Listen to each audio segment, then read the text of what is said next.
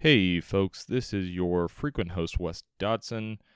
We're going to be talking about student government here at the University of Texas at Austin. And so, full disclosure, I am the Chief Justice of the Student Government Supreme Court, which is one of the three bodies of the student government here at the university. And so I can't delve into any of the specifics for candidates or their platforms for risk of, looking biased or expressing approval or disapproval. So I want to say at the top of the podcast that the views expressed by Matthew and Candace are their own.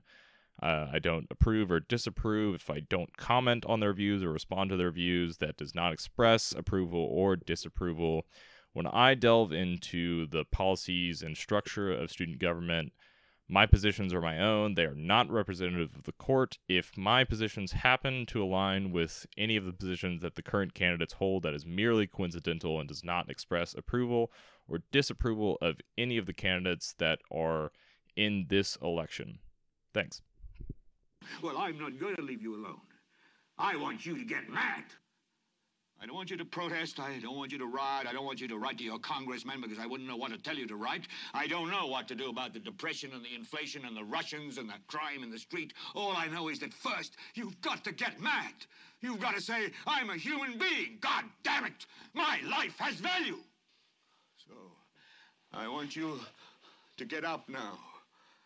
I want all of you to get up out of your chairs. I want you to get up right now and go to the window, open it, and stick your head out and yell, I'm as mad as hell, and I'm not going to take this anymore! Howdy, folks. Matthew here is huffing glue. Candace is our resident Hufflepuff, and I'm about to huff, puff, and blow this house of cards down as we talk about UT student government today. This is the bi-monthly Texas Order podcast, also known as the Slow Motion Live to Tape Stroke, where I and a few of the other Order members join you to talk about current events and campus issues. I am your frequent host, Wes Dodson, but today I'm going to be passing the mic off to Candace because I'm also the Chief Justice of the Student Government Supreme Court and am therefore embargoed from speaking on certain issues on this topic. So Candace, if you want to take it away. Thank you for that introduction, Wes, and for that lovely intro to the show, as always. For those of you who do not know me, my name is Candace Baker. I am the culture editor and one of the managing editors at the Texas Order. Trust me, I am always in the room monitoring when these podcasts are recorded, and as Wes knows, I usually sit in the corner and roll my eyes at their very interesting banter. So today I will be your host. Hopefully I will be able to live up to the standard set by my predecessor. So I say we just get right into it. Yeah, well, as I sit here drinking like the Ajit Pai Reese's mug of Shiner beers, audience can't see this, but this is a ridiculous. It's a giant Shiner box. Shiner. It's huge. It can only be for the good that Candace is taking the reins. Also, I want to point out, bottle of Shiner. I take offense to the fact that you said I'm a Hufflepuff. I'm most definitely a Ravenclaw asshole. So we will debate that for the non-existent Patreon subscribers. That's going to be extra content added on to the Order website. But Candace is almost definitely a Hufflepuff. So you want to get into the shits? Yes, let's get into the shits. So as anyone who's been listening to anything probably I'm Matthew knows, Cox, by the way. Oh, I apologize. We have our SG enthusiast here, Matthew Cox, who, my goodness, is at pretty much every ESB hearing that there ever is. And we probably would not be able to have live updates were it not for his dedication. So, Matthew, thank you very much. Anytime. I'm very glad to be here. It's always fun, as always. All right. Well, third time's a charm. Let's get back into it. So, as anyone who's been paying attention to anything has known, of course, we have had, I'm not going to say a scandal within the student government elections, but I'd prefer you didn't.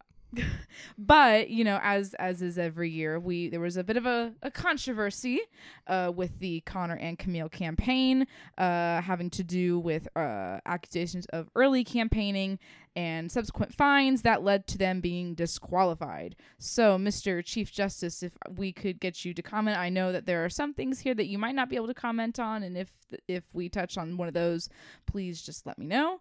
But if you could kind of give us the lowdown or the rundown of the situation and the procedures of what happened. Sure. So I'm going to take off the robes and put on my Texas Order hat. So I'm speaking not as the Chief Justice, but just as a kind of interested commentator. So the general timeline of events was that on Friday of last week, so not this most recent Friday, but the one before, the ESB resolution 2020-002 issued a 28% fine to the Connor and Camille campaign for failing to file campaign materials with the ESB as required by Section 4.6 of the Election Code. So what essentially that means is candidates have to file their branded campaign materials with the Election Supervisory Board for approval, both in terms of just making sure that everything's on the up and up with the university policies regarding the use of university logos, but also just to make sure that everything abides by the code. And several candidates in several campaigns failed to do so, and the ESB issued a raft of fines for those violations on Friday night. The court received an appeal the following day, Saturday, and decided to accept that intent for an appeal, but to defer a decision on whether to accept the appeal for a full hearing till the following day, Sunday. The candidates presented arguments, and the court then declined to hear the appeal for lack of a valid basis. So what that essentially means is the candidates then had that fine on their record, and the way that fines work, and I know that there's some confusion about reductions versus additions, but the way that fines work is you take the campaign spending, divide it by the spending limit of $511 to get a percentage of the limit spent. So, for instance, in this case, we had about $452.02 of spending. Divide that by 511, you get to about 88.5% of spending. And then from there on, fines are strictly additive. So the 28% fine was added onto that to get to 116.5%. So that's the kind of background information going into ESB Resolution 2020-003, which is the early campaigning resolution. So what we had there was a complainant issued a complaint alleging that the campaigns had reached, or that the Connor and Camille campaign had reached out via email before the election period started, before the campaign period started, in violation of the election code. And this is all public information. This is not privileged or what have you. And so the ESB heard that in a hearing, which Matthew attended on Monday, and issued a resolution 2020-003, which contained a 5% fine for violations of the unauthorized campaigning provisions of the election code. So with that 5% fine, they are over the 120% automatic disqualification limit that is outlined in the student government specific election code. So as of Monday night, when the ESB delivered its resolution, the campaign was disqualified pending appeal. The campaign decided to appeal that decision to the court. That was delivered to the court Tuesday. The court decided to accept the appeal and set it for hearing on Wednesday, and the appellants raised essentially three issues on appeal that the court accepted for argument. One was regarding, what the system of financial disclosures has to look like. Can you amend it after you submit the financial disclosure? What are the regulations regarding that? The second was just whether or not the email did in fact constitute early campaigning. And the third was a discussion of what the proper role of the ESB is in a hearing in the initial proceedings. So the court accepted that for hearing. We had hearing for, it was a long one. I think it lasted from 7:30 till about 10, where we initially came to a determination that yes, in fact, the ESB's factual determination that the email constituted early campaigning was, in fact, correct based on the evidence provided to the ESB at the hearing, and therefore we moved on to the first and third arguments that the appellant offered and heard those, and then we issued a decision essentially affirming the disqualification and clarifying some of the haziness regarding financial disclosures and the role of the ESB in a hearing. We released that decision Thursday morning, because it was about 12:45 a.m., and then the full opinion came out Friday. So with that, the disqualification was affirmed, and the Conor and Camille campaign essentially is no longer. And Matthew, given that you were at these hearings, I'd like you to kind of detail, what was it that you experienced while you were there, and kind of what was the general vibe that you got while watching these proceedings? Well, I had first, before anything, I want to say that the ESB was jovial and nice as always, because, they get a bad rap, but like they're really genuine about, hey, come in, yeah, you're fine, photos are cool, everything's cool. I got some decent ones too. But when it came to the actual hearing, it was kind of a little bit off in places. Like, for instance, the representative of the person going against them, I'm not sure if I can say their name, but I think it's on the record, so I'm getting a nod. Frost, was it? So Olivia Frost was the complainant, and she was represented by an agent whose name I actually don't quite remember. I have it written down in my notes, but unfortunately I don't have those on me, which is my fault. Sorry about that. But she was representative there, and she actually had to leave after her retort statement, which was interesting. Like, because it didn't seem like the complainants really were there to complain, as like it didn't affect them personally. It was just they noticed the violation and brought it forward. The retorts we got from the Conor campaign, Conor was there, Camille was not. Conor had two other representatives with them, including a man by the name of Fox, I believe it's Fox Walker, who was the one who had actually sent the email, and also a representative of their own. It was just a bit of a weird set of situations, because you could kind of tell off the bat that the ESB kind of had a bit of a conclusion about the case. Not specifically that they had like a premeditated bias towards anyone, but having looked at the facts, they kind of seemed to know where they were going with it. And they ended up being right, at least when it came to the conclusion that the email was a general email and not like specifically for this particular person, which was the kind of hinge on whether or not it counted as pre-campaigning or not. And I'll admit, I agree. The email reads as such, starting with Dear Club or Organization, which is not a personal way to start an email at all, especially since it was emailed to the club organization's email and not the Olivia Frost's personal email either. So it, in all intents and purposes, from my perspective, it looks like a just judgment there. Yeah, so I'm going to put my robes back on briefly to say that I neither, affirm or approve or deny Matthew's statement in any way. What I will say is that the ESB, based on the email presented to the ESB, came to a factual determination that, as Matthew mentioned, it was not a personalized email, in that it was not, tailored to the specific recipient, and they came to a determination that it was sent to multiple recipients. The court, based on the standard of review of clear error, so when you hear an appeal, what you're supposed to be doing is analyzing the record and analyzing the application of the election documents to the factual determinations of the lower court. You're not, unless the factual determinations are clearly erroneous, they stand. So the court, based on that standard, said that yes, in fact, the ESB's factual determinations stand because appellant did not meet its burden of proof to overturn those factual determinations with new evidence. Yeah. One of the things I also noticed when I was looking at previous cases, which are kind of hard to navigate, the archives online are not perfectly complete on this, but a lot of previous cases where pre-campaigning was an issue, they had much higher fines, so actually the ESB was a little bit lenient here. It's unfortunate that it landed as it did. At least in my personal opinion, it's unfortunate that it landed as it did.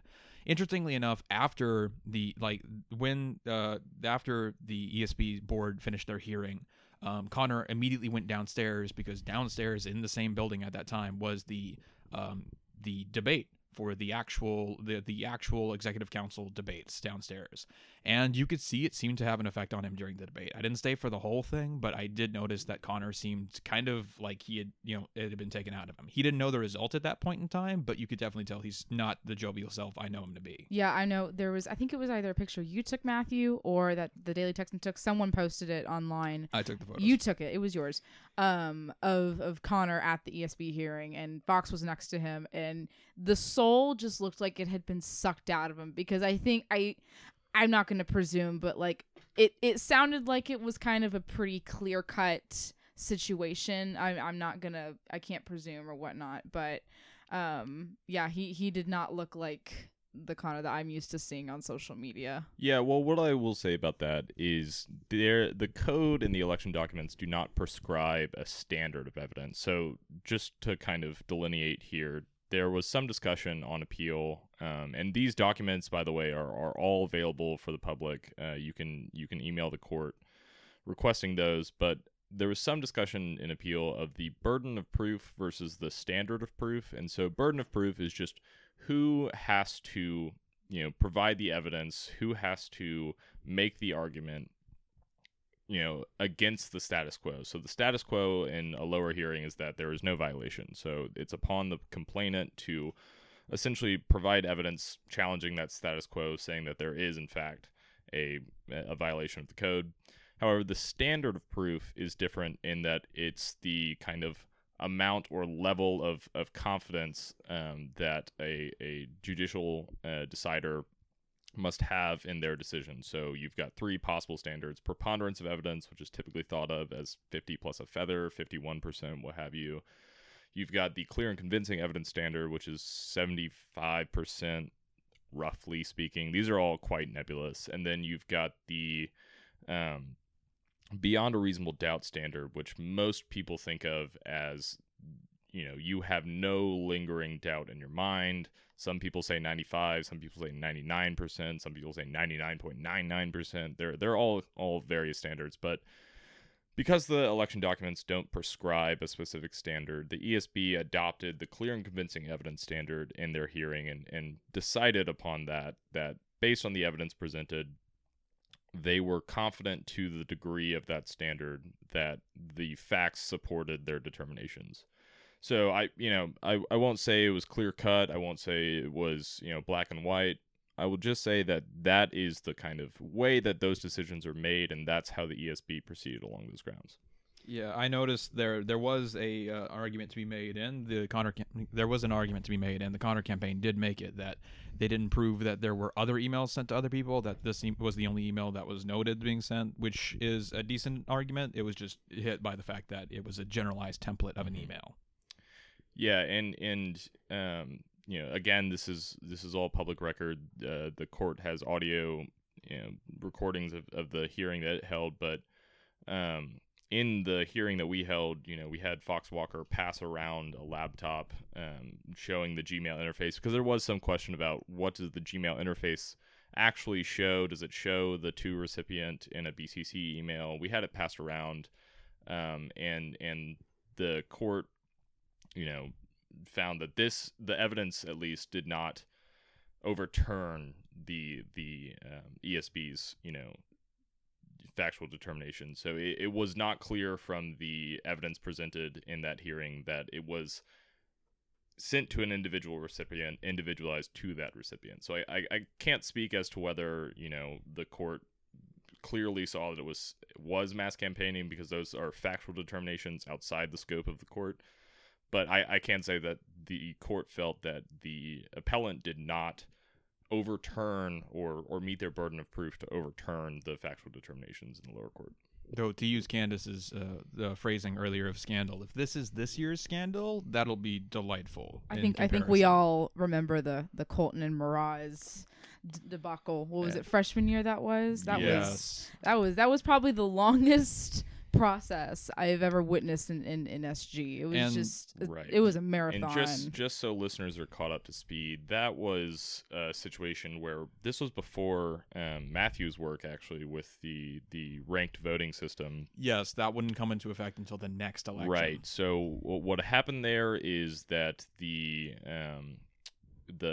was it Ibrahim and Ghani's campaign, or they got disqualified by the ESB in a hearing that touched on issues of deceptive campaigning.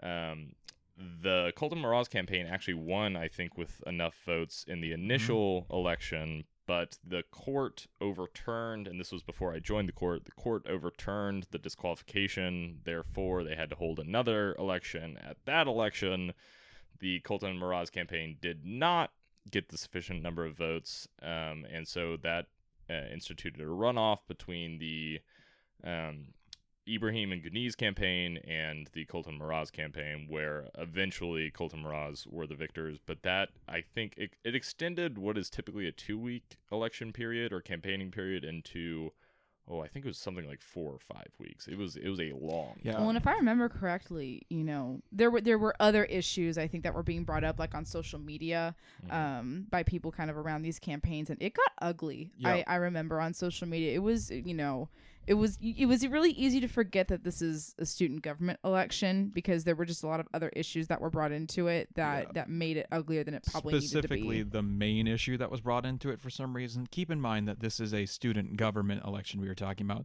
The main issue on hand was Israel-Palestine on 1 or 2 state solutions, which is completely outside the scope of anyone's campaign, but it was the issue that people were fighting over. Yeah, and I remember writing an article to that effect at the time. I think it's called like the nationalization of student government elections, essentially making the point that student government, I mean, they're free to, speak with the voice of the student body on political issues as they have done in the past.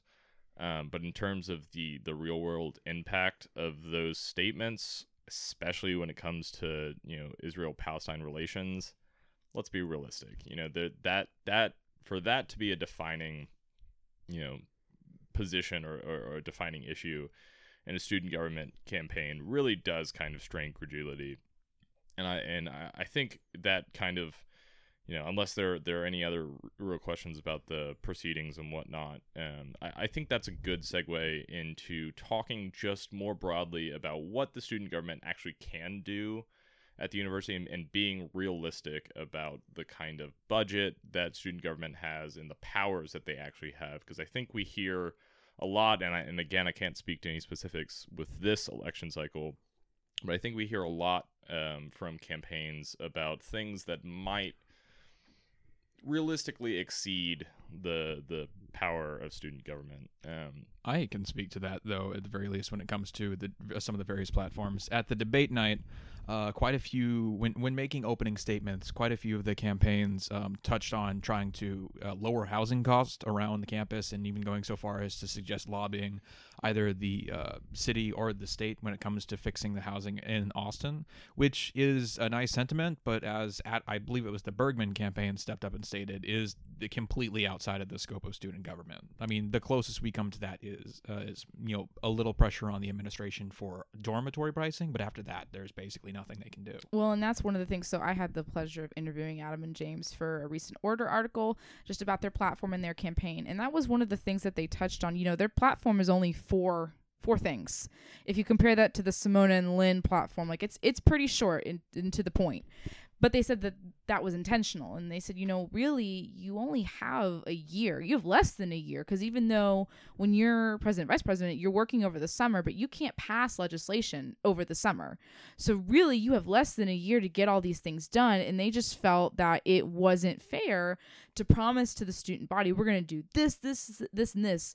These things that take, elected officials with multiple years in office, they still haven't gotten it done. Right. So really, is it realistic to think that the Executive Alliance at UT Austin is going to be able to get them done? Yeah, and so again, I can't speak to specifically in this election cycle whose policies are more within the scope of student government or less or outside or what have you.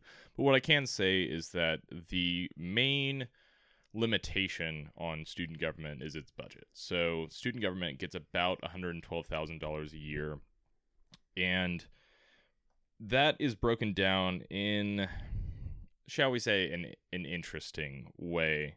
I've written about this in the past, and so essentially what we've got are 3 kind of main categories, which I will call kind of administrative cost, agency cost, and then direct disbursements. So within direct disbursements, you've got funds that are distributed directly to organizations. Within agency costs, student government has, a plethora of agencies that all kind of do different things, and those are all supported within the student government budget. And then administrative costs go to supporting the stipends of the Executive Alliance, stipends of the Executive Alliance board, or those on the kind of exec board, and then the operating expenses as well as tuition allotments for the Executive Alliance. So historically, and this is as far as I have records, student government spends roughly half of its funds on administrative or overhead cost. So that includes $6,840 in stipends for the president and vice president, $3,420 for each of their 5 people on the exec board. So that's $30,780 in stipends total, as well as tuition allotments of $10,400, and those are $5,200 for each of the president and vice president. So on top of that, you've got another $10,500 in operating expenses and some other kind of knick-knack, overhead costs stuck in there as well. So what we mean when we say, or what I mean when I say the budget is the main limitation there, is that what's left over is all that they have. So you can think of the Constitution kind of delineates this role for student government as being stewards of the $112,000 that they get, and it charges them with furthering student interest with those funds. Well, they're using about 50% of those funds to spend the other 50%. And those numbers are imprecise, but if you want to think about it, is the 50% in overhead is us paying student government to spend the other money in their budget. And this is something you'll hear a lot when it comes to the stipends argument. Originally stipends were proposed as something to kind of level the playing field, give economic access to, people who can't be the president and vice president of the university and also work at the same time. There are reasonable economic limitations. And the common refrain you'll hear from candidates is, well, this is a full-time job. And again, I want to say I'm totally taking my robes off and have my order hat here. My response to that is just work less. It's they're talking about how much time is spent on these things, and I just struggle to buy the argument that we are paying these people a full, more than a minimum wage salary if you look at the conceivable hours that they could possibly spend on this. More than a minimum wage salary to do this job, given the stipends and tuition allotments. Just give that to organizations. I struggle to imagine that, some people at the top are better stewards of student funds than student organizations or the students themselves.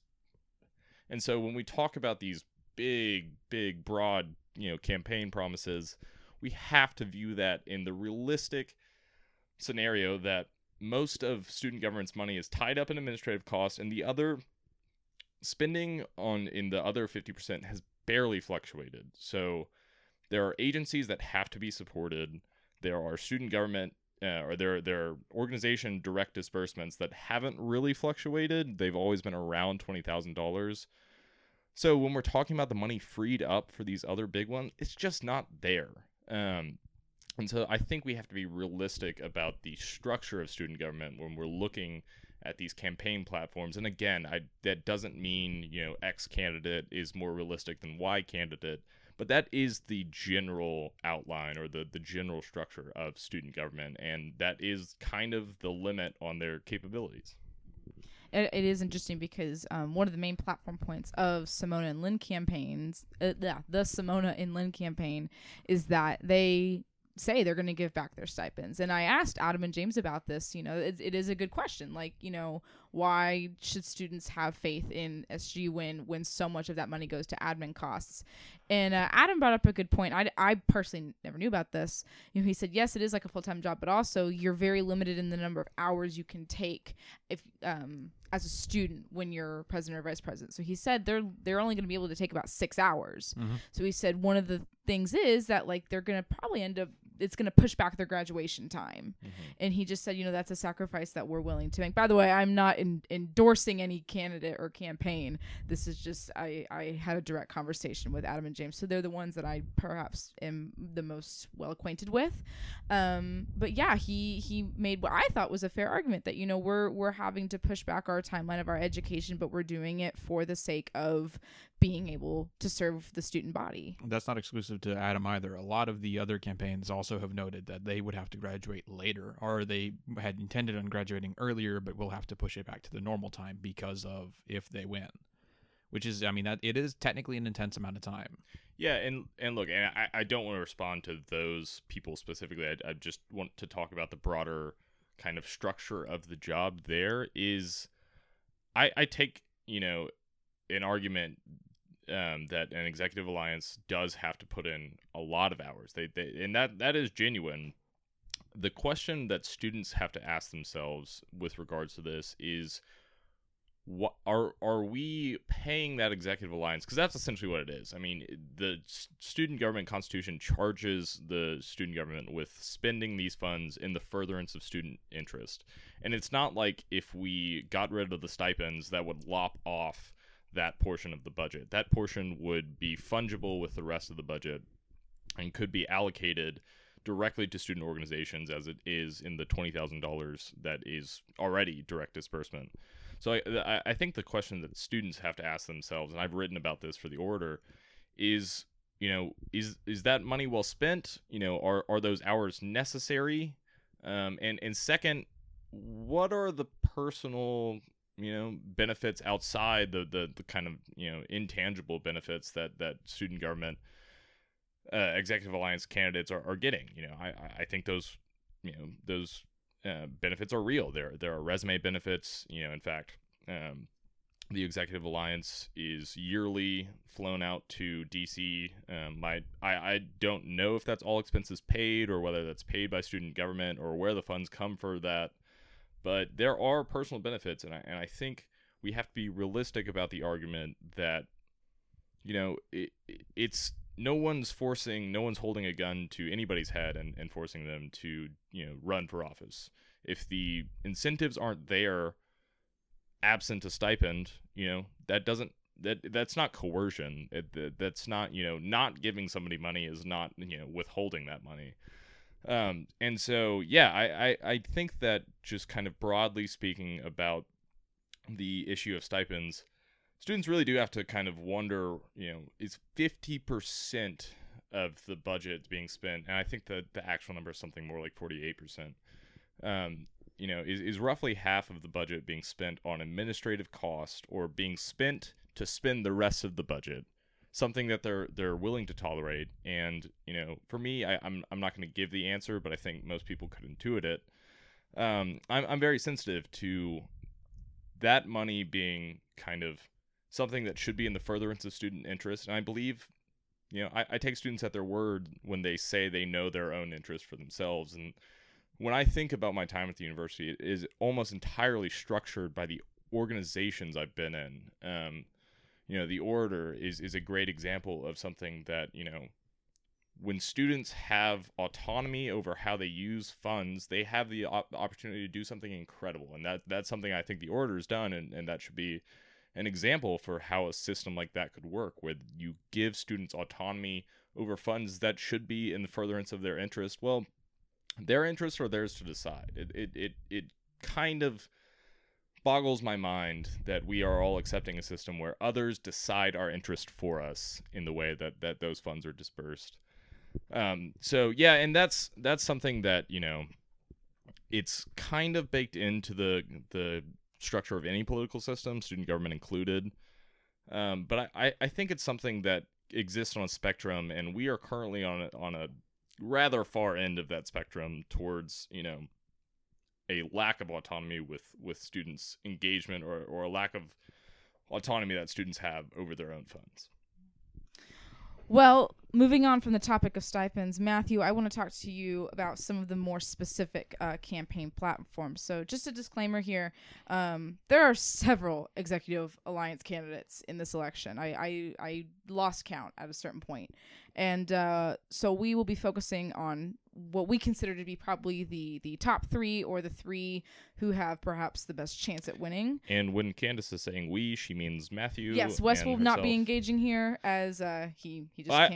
I can engage to some extent, but I decline to endorse the ranking of the top three. But we'd also like to. I want to make a disclaimer here that we are not endorsing any of these candidates. The order is not taking a particular position. Our purpose here is to inform you all, the voters, the students, because voting begins this week, and we feel that an informed voter is a better voter. So, getting on to that, we're going to start with the Adam and James campaign, because that is the one that I'm the most familiar with. So, for those of you who don't know, Adam Bergman and James Comerford are both third years here at UT Austin. Their platform consists of 4 main points.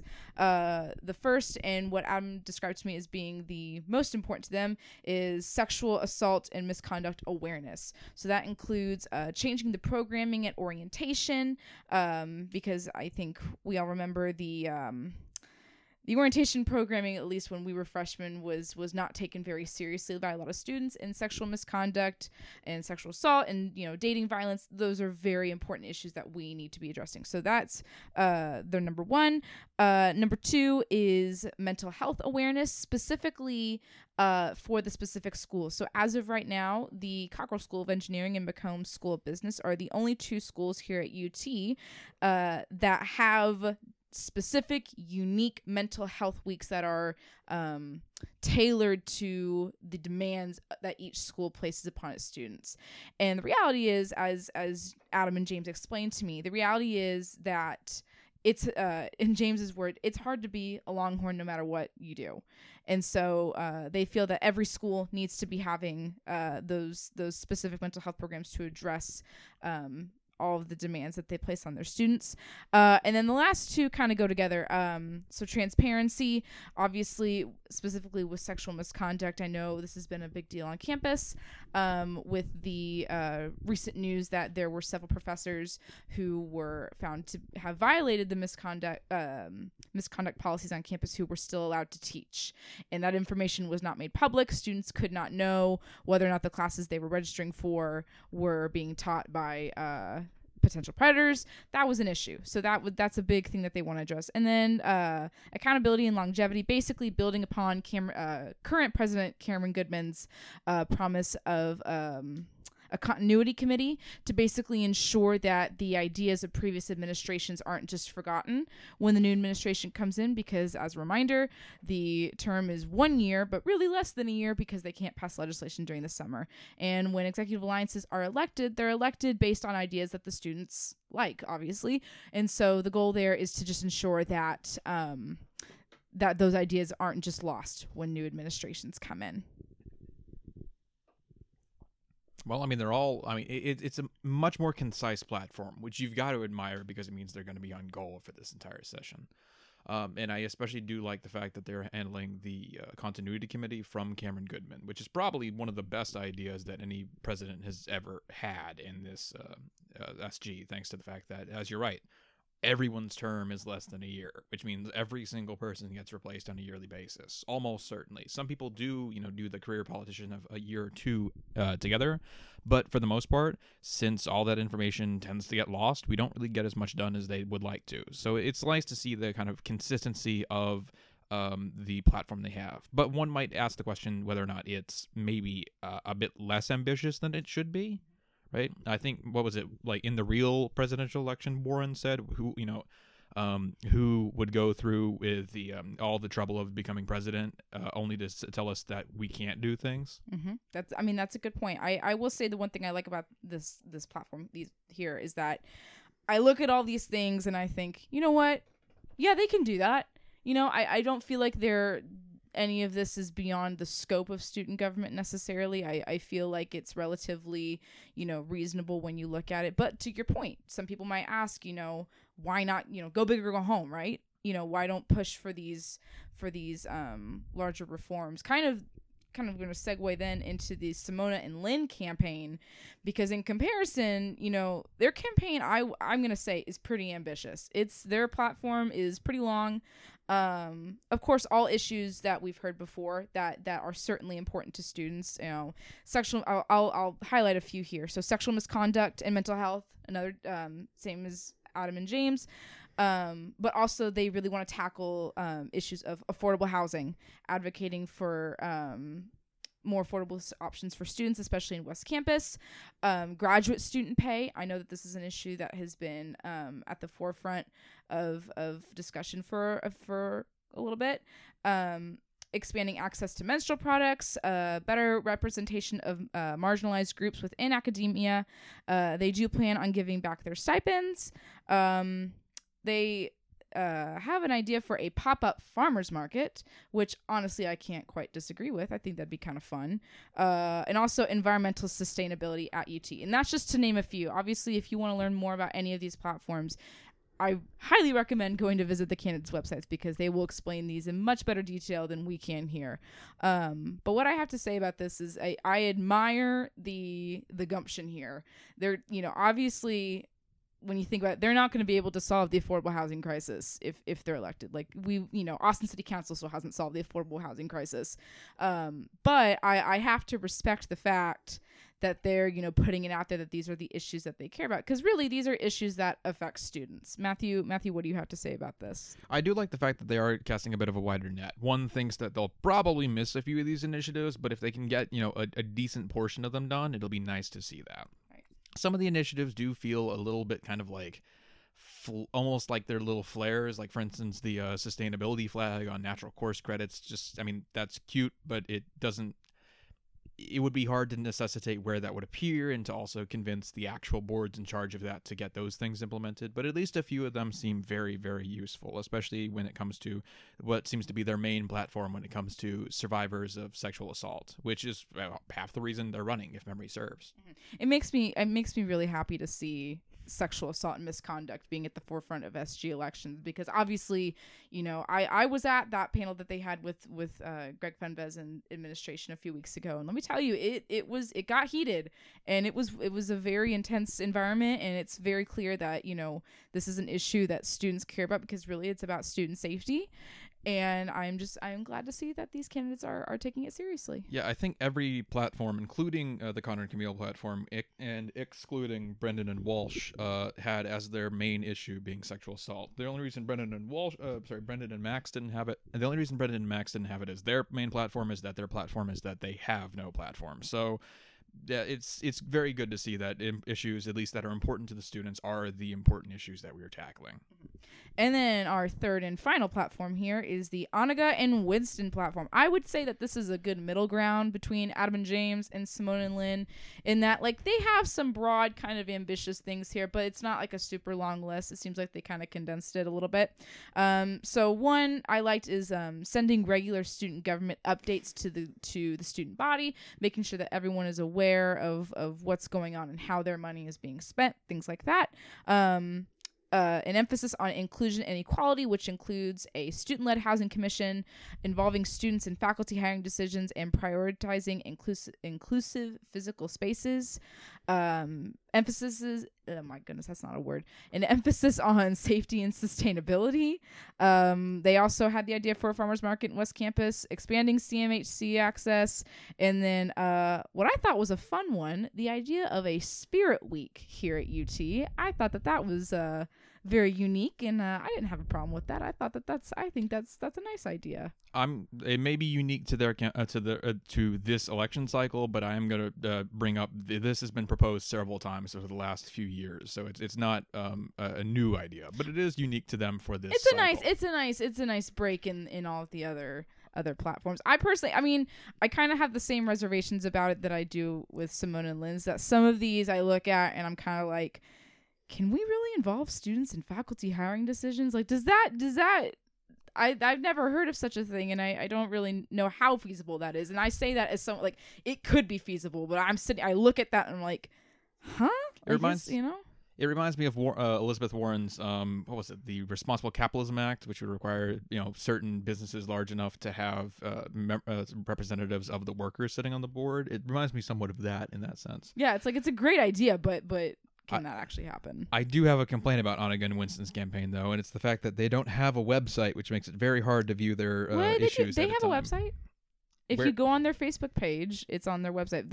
Why is it not linked through their Twitter? Well, it's on their Facebook page because that's how I found it. So that's a pro tip. If you want to find again more information on these campaigns, I tell you go to their websites, and if they don't have their website at least on their Facebook page, then that's just bad judgment on their part. But the websites usually will outline in much better detail what their platforms are. Yeah, but again, I applaud some of the gumption of these, but these seem a little bit more what I would think to be realistic than some of the other platforms. But again, so there's always a few more broader issues that I don't necessarily think that they're going to be able to address in the way that they say that they can. This is actually a really nice site. It's very nice. I gotta applaud all of the websites of the various campaigns. They came to play. I was impressed. I thought Simone and Lynn, they had really good graphics on theirs, and of course that should never go into whether or not you decide on a candidate. But I care about it because we're in the 21st century, and if you don't know how to make a good website, then shame on you, I guess. I'm gonna just throw it out here that I'm pretty sure that every single campaign used Squarespace, in case you're curious. Especially Adam Bergman's, because his is whatever it is the Adam. Theirs is definitely Adam Squarespace. Squarespace.org. So it's like, okay, yeah. But at the very least, it's good to see. And actually, now that I'm looking through these platforms for the Anna Gunn Winston, I like how long, which not They're to detailed. say that length is necessarily important, but it's definitely, they've got more on single issues than some of the other candidates have for their and on their platforms. platform, I know they condensed a bunch of issues until they kind of grouped them all together, which I really appreciated. So if you read into those paragraphs more, then it'll be more detailed. But yeah, I liked the organization of it.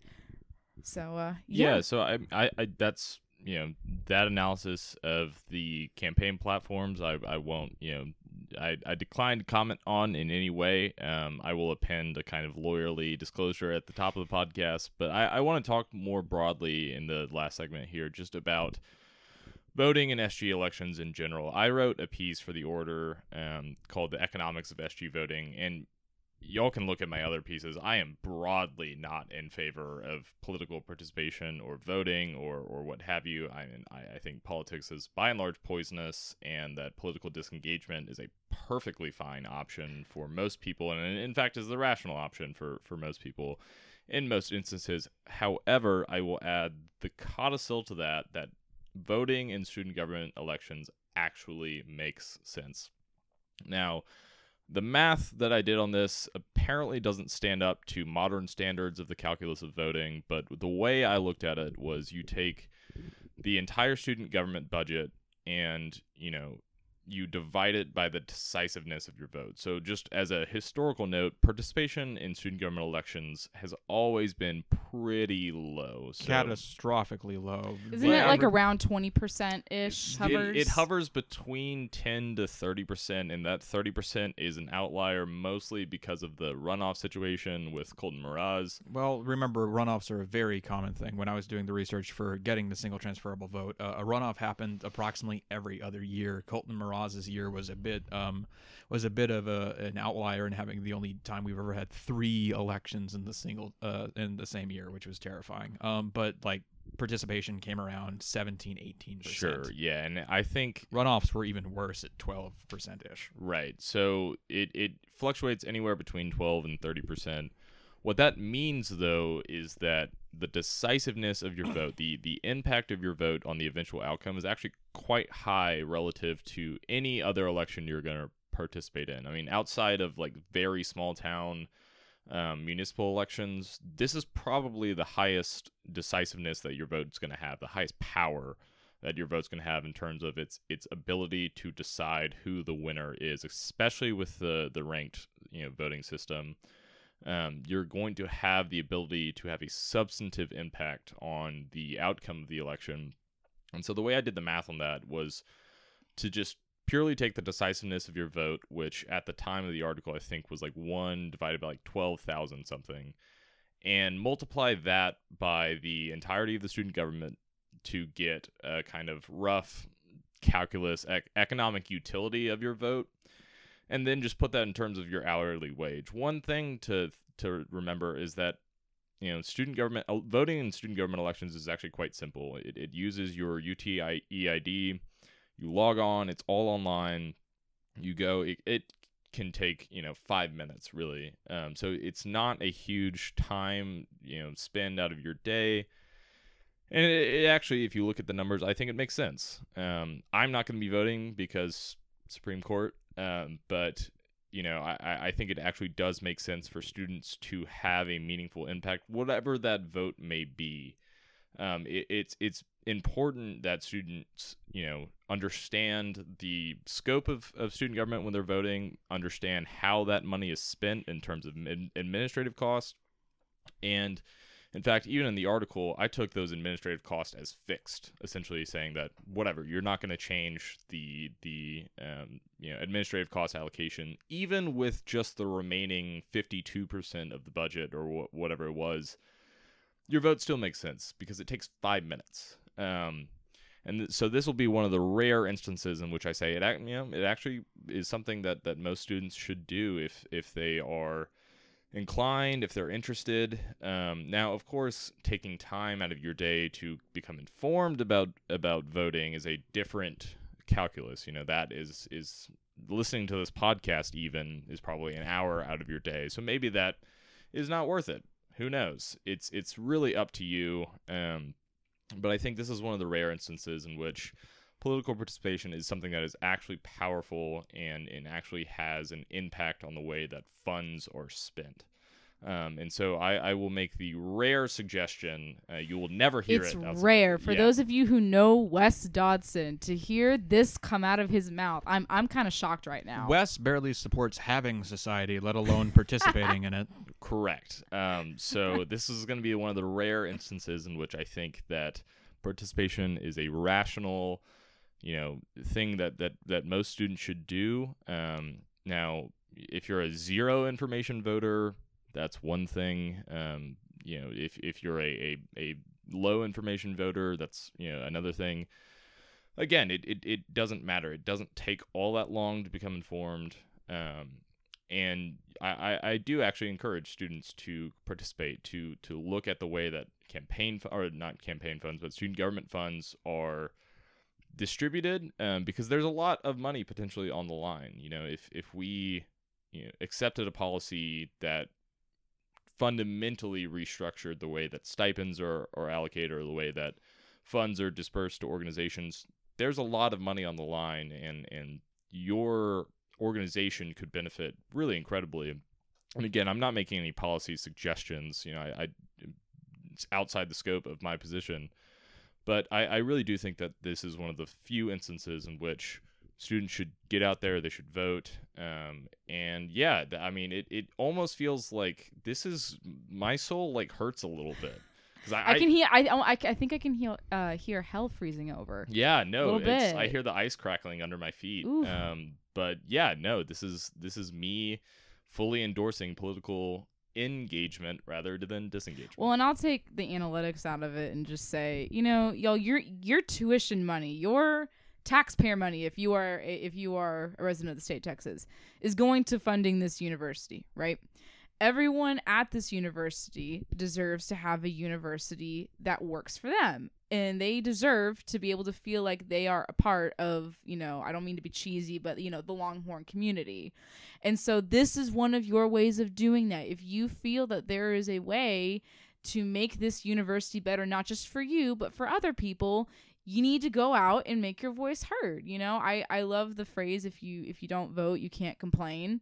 I hate that phrase. I love that phrase. I complain all the time. You I do, rarely and vote, but I call you out for it when you do. It's your fault that you're not voting and not getting your Exactly, voice heard. that's your fault. No, because my vote doesn't matter and because no one's votes We're matter. not gonna. This is a whole. Votes matter. We could have an entirely different podcast as to why you are wrong, but that's not what this podcast is and about. you will take my vote out of my cold, dead hands. But no, this is actually one of the rare instances in which. So I yeah, would make say- your voices heard. You know, be involved. Try to make a UT that works for you and works for everyone. Again, we're not endorsing specific campaigns, but I am just definitely not endorsing. Wes any especially specific- is not Yep. endorsing them, but also myself, I am not endorsing. But just read up on the platforms and see who you like best. And do remember, even if you are one of those sitting at home and thinking, but they can't really tell the admin to do anything, it's just a suggested platform. That may be true. That may be true for getting actual administrative changes done. But Wes made a very, very important point earlier,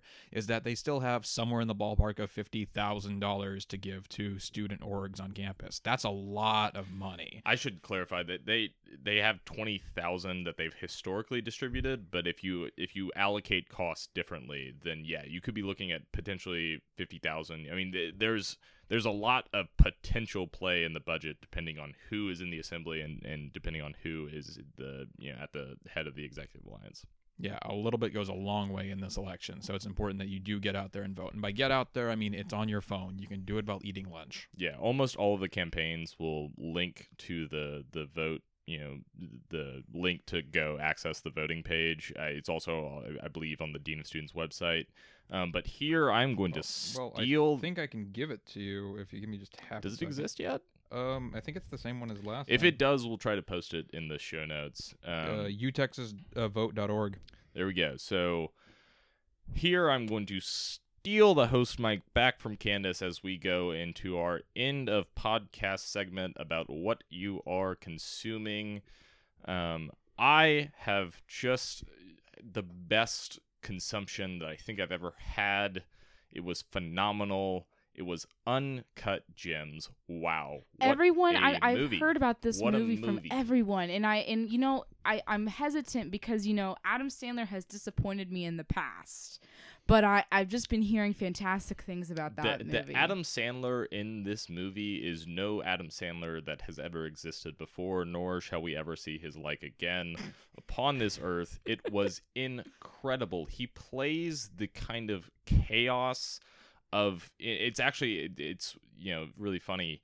I was thinking we're learning about cash flows in finance, and this is a great example of how cash flows are incredibly important. He's borrowing money from here, he's spending money, he's betting money. The kind of he lives lavishly, but he's living essentially debt to debt, payoff to payoff, and it's incredible to kind of watch him oscillate between this kind of subservient guy who is just constantly pleading with his debtors, with his debtors, and this other person who's this powerful jewel broker who has all of this kind of power over his employees. I didn't relish the power he has over his female employee that he is also has a kind of relationship with.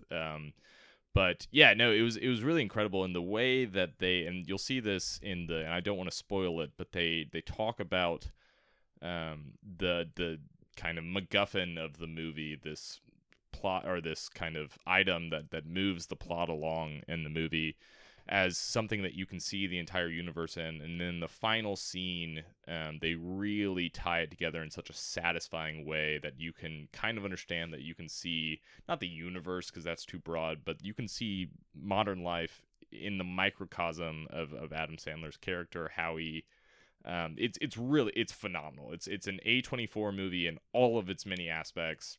It is just so good. It's disorienting in parts, but it really does kind of come together in a denouement that is so satisfying. So satisfying. It's one of those things it's heady, but it doesn't go over your head because they really do kind of tie it together so perfectly. And so, yeah, I have been consuming Uncut Gems. I can't even think of a political application of it. I don't want to think of a political application of it.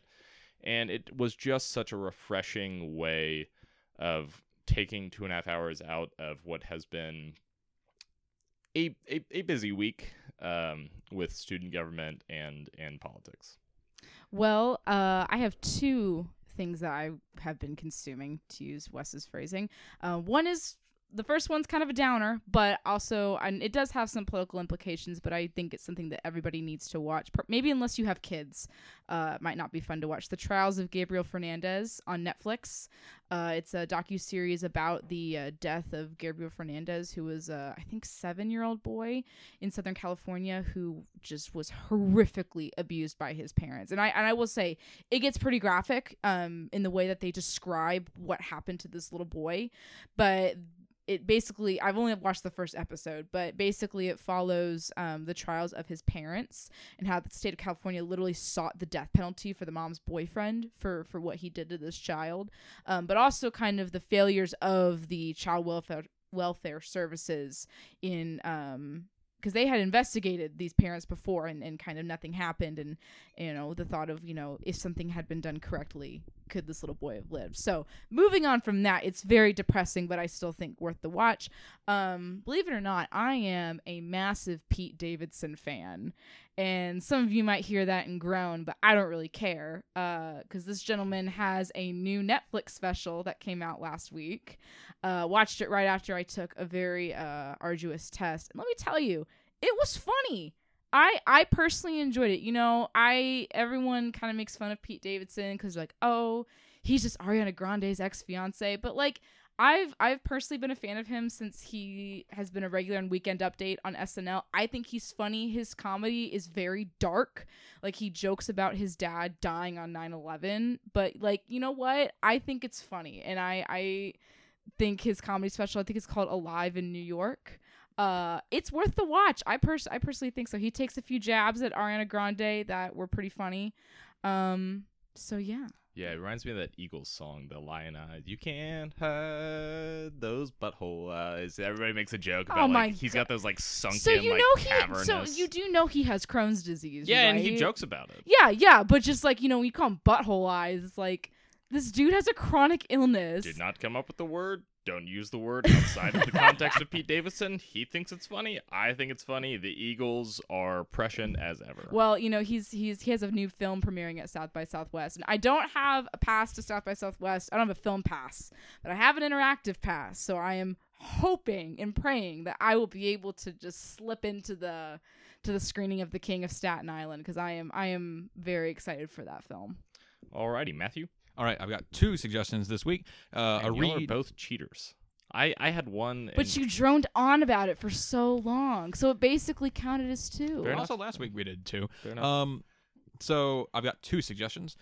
First is there's a watch and there's a read. I'm going to recommend that you watch Picard if you have CBS All Access. If you don't, then I'm sorry, but if you do, it is a fantastic show, especially if you like the next Star Trek: The Next Generation, and especially if you are just a Star Trek fan in particular. It's got a lot of political implications, like all Star Trek does, but it is still a really good and compelling watch. You're going to be interested the entire time, especially if you're a longtime fan of the series, which, if you're a longtime fan, you're probably already watching, but you should just, if you're not, make sure to tune in. And for a read, this is a book my computer science teacher recommended me years ago, and I finally just finished it.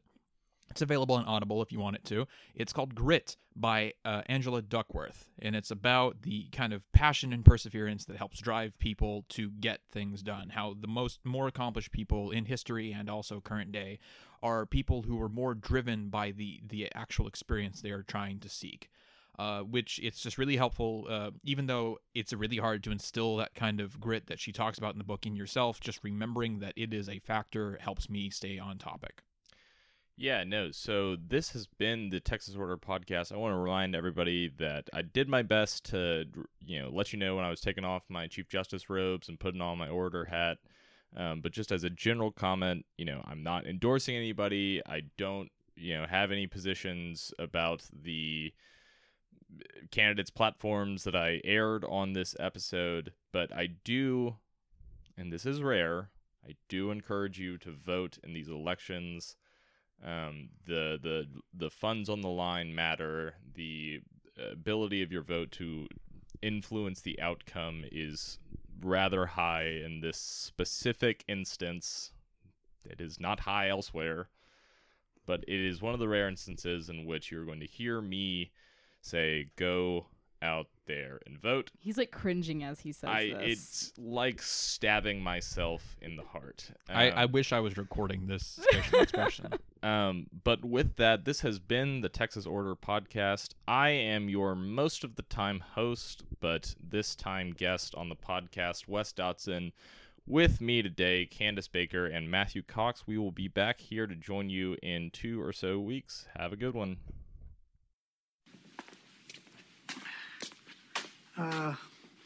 Everything that guy just said is bullshit. Thank you.